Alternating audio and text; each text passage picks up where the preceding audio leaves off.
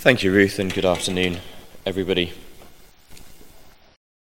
I don't know about you, but as the year draws to a close, it always seems to put me into a slightly kind of reflective mood. And over the next couple of weeks, newspaper articles, internet memes, blogs and TV shows will be awash with things looking back, shows and articles looking back on 2016, recapping and reflecting. And it does seem as though there's this moment at this time of year as the calendar year draws towards a close that we find ourselves at the hinge of a year where things are going to turn, and we can't help but look back and look forwards. This is really just an aside, but I wonder whether in the church's wisdom the sort of allocation of the Christmas feast to this time of year was partly a way of picking up on this sense in which things are changing in the midst of darkness, the shortened days and the longer nights. There is a new light, a new birth coming, which will extend the days and the daylight. Somehow that seems to make sense of how we often find ourselves feeling at this type of year. Looking back over 2016, it's very easy to feel this sort of sentiment. What's the point? What's the point? Is the world really getting better? Is all of our effort really worth it? Are we making any progress, or are things just going to the dogs? And that led me to that passage in 1 Corinthians 15, verse 58, where Paul concludes this long chapter about death, about resurrection, hope, about the seed perishable, about our human mortality. He concludes the whole chapter, 58 verses of it. Be glad that we didn't have that whole chapter read this morning, this afternoon. He says, "Therefore, my dear brothers and sisters, stand firm. Let nothing move you. Always give yourselves fully to the work of the Lord, because you know that your labor in the Lord is not in vain."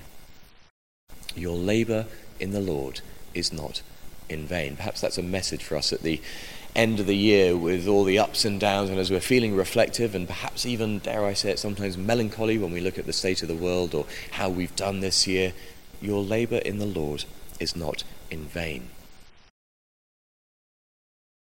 We do wrestle sometimes with futility. The world seems more chaotic. We can find ourselves wondering, what is the point? We feel as though our efforts are in vain. We can feel like the barren woman of Isaiah 54.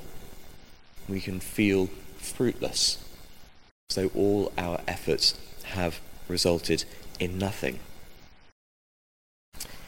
And Isaiah 54 is written as a message of hope to people who feel that way. Sing for joy, burst into song, shout for joy. Enlarge your tents for the coming children, build barns for the harvest, erect gallery walls on which to exhibit your works. There's a sense of confidence and hopefulness that the sense of futility, the sense of barrenness or fruitlessness with which you have wrestled is not the final word in the story. The passage addresses not our guilt, but our sense of shame, our sense of worthlessness. And perhaps this is one of the distinctions between Christmas and Easter. In Easter, the gospel addresses our guilt. We see in the death and resurrection of Jesus Christ the problem of sin and death decisively dealt with on the cross. Our guilt, our falling short, our waywardness is addressed, forgiven, the slate is wiped clean, we are set on the right path. But perhaps Christmas addresses our shame, our inadequacy, our sense of worthlessness. Shame is different to guilt. It's nebulous and amorphous, a general feeling of not being up to much, not having accomplished much, not being worthy in the eyes of the world. And I think that our sense of shame is a natural accompaniment to the futility and the brokenness of the world. Some things get better, some things don't. We feel as though maybe we're not making the progress we hope. It's not like guilt. Guilt is rooted in some specific action or issue for which we can, of which we can repent and for which we can be forgiven. Rather, shame needs to be addressed by a gracious gift. It's not about repairing a deficit, it's about the provision of that which we need, an abundance. Again, at Christmas, perhaps when we reflect that we receive the greatest gift of all when God comes to meet us in the person of his Son, Jesus Christ, we might see that sense of abundance, the abundant gift of God. And throughout this passage, God promises that our affliction, the challenges that we face, cannot shake his love for us. Do not be afraid, you will not suffer shame, God says in verse 4. Do not fear disgrace, you will not be humiliated, you will forget the shame of your youth. For the barren woman in the time of Israel was a shameful thing. So much of the role of our women in society was to be those who bore children, to be the matriarchs in their households. And God is saying, your worth, your value to me do not depend on that which you have performed, those functions that you have fulfilled. The shame you may experience will be eradicated.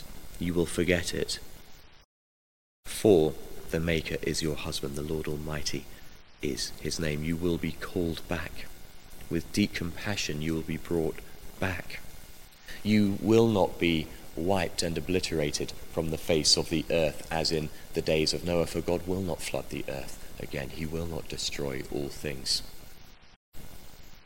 When you feel as though you are succumbing to that sense of futility or worthlessness or inadequacy, when it feels as though all your efforts have come to nothing, and you think, none of this will ever be remembered. You blink and you will miss it. The Lord says it will not be obliterated from the face of the earth. It will not be destroyed as in the days of Noah. Your labour in the Lord is not in vain. When we feel afflicted, lashed by storms, not comforted, we are given a secure foundation, secure walls, secure gates, beautiful, precious in God's sight.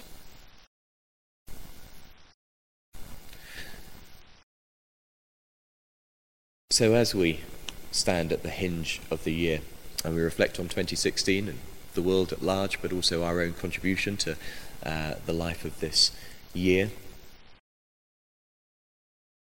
let's remember that God sees all that we do in his name, for him, and says, well done, good and faithful servant. Your labour is not in vain. There is nothing for you, nothing of which you need to be ashamed. Your shame is obliterated by the abundance and the graciousness of the gift of God in Jesus. And that hopefully will be good news as the nights begin to shorten and the days begin to lengthen, and as his light dawns in our hearts.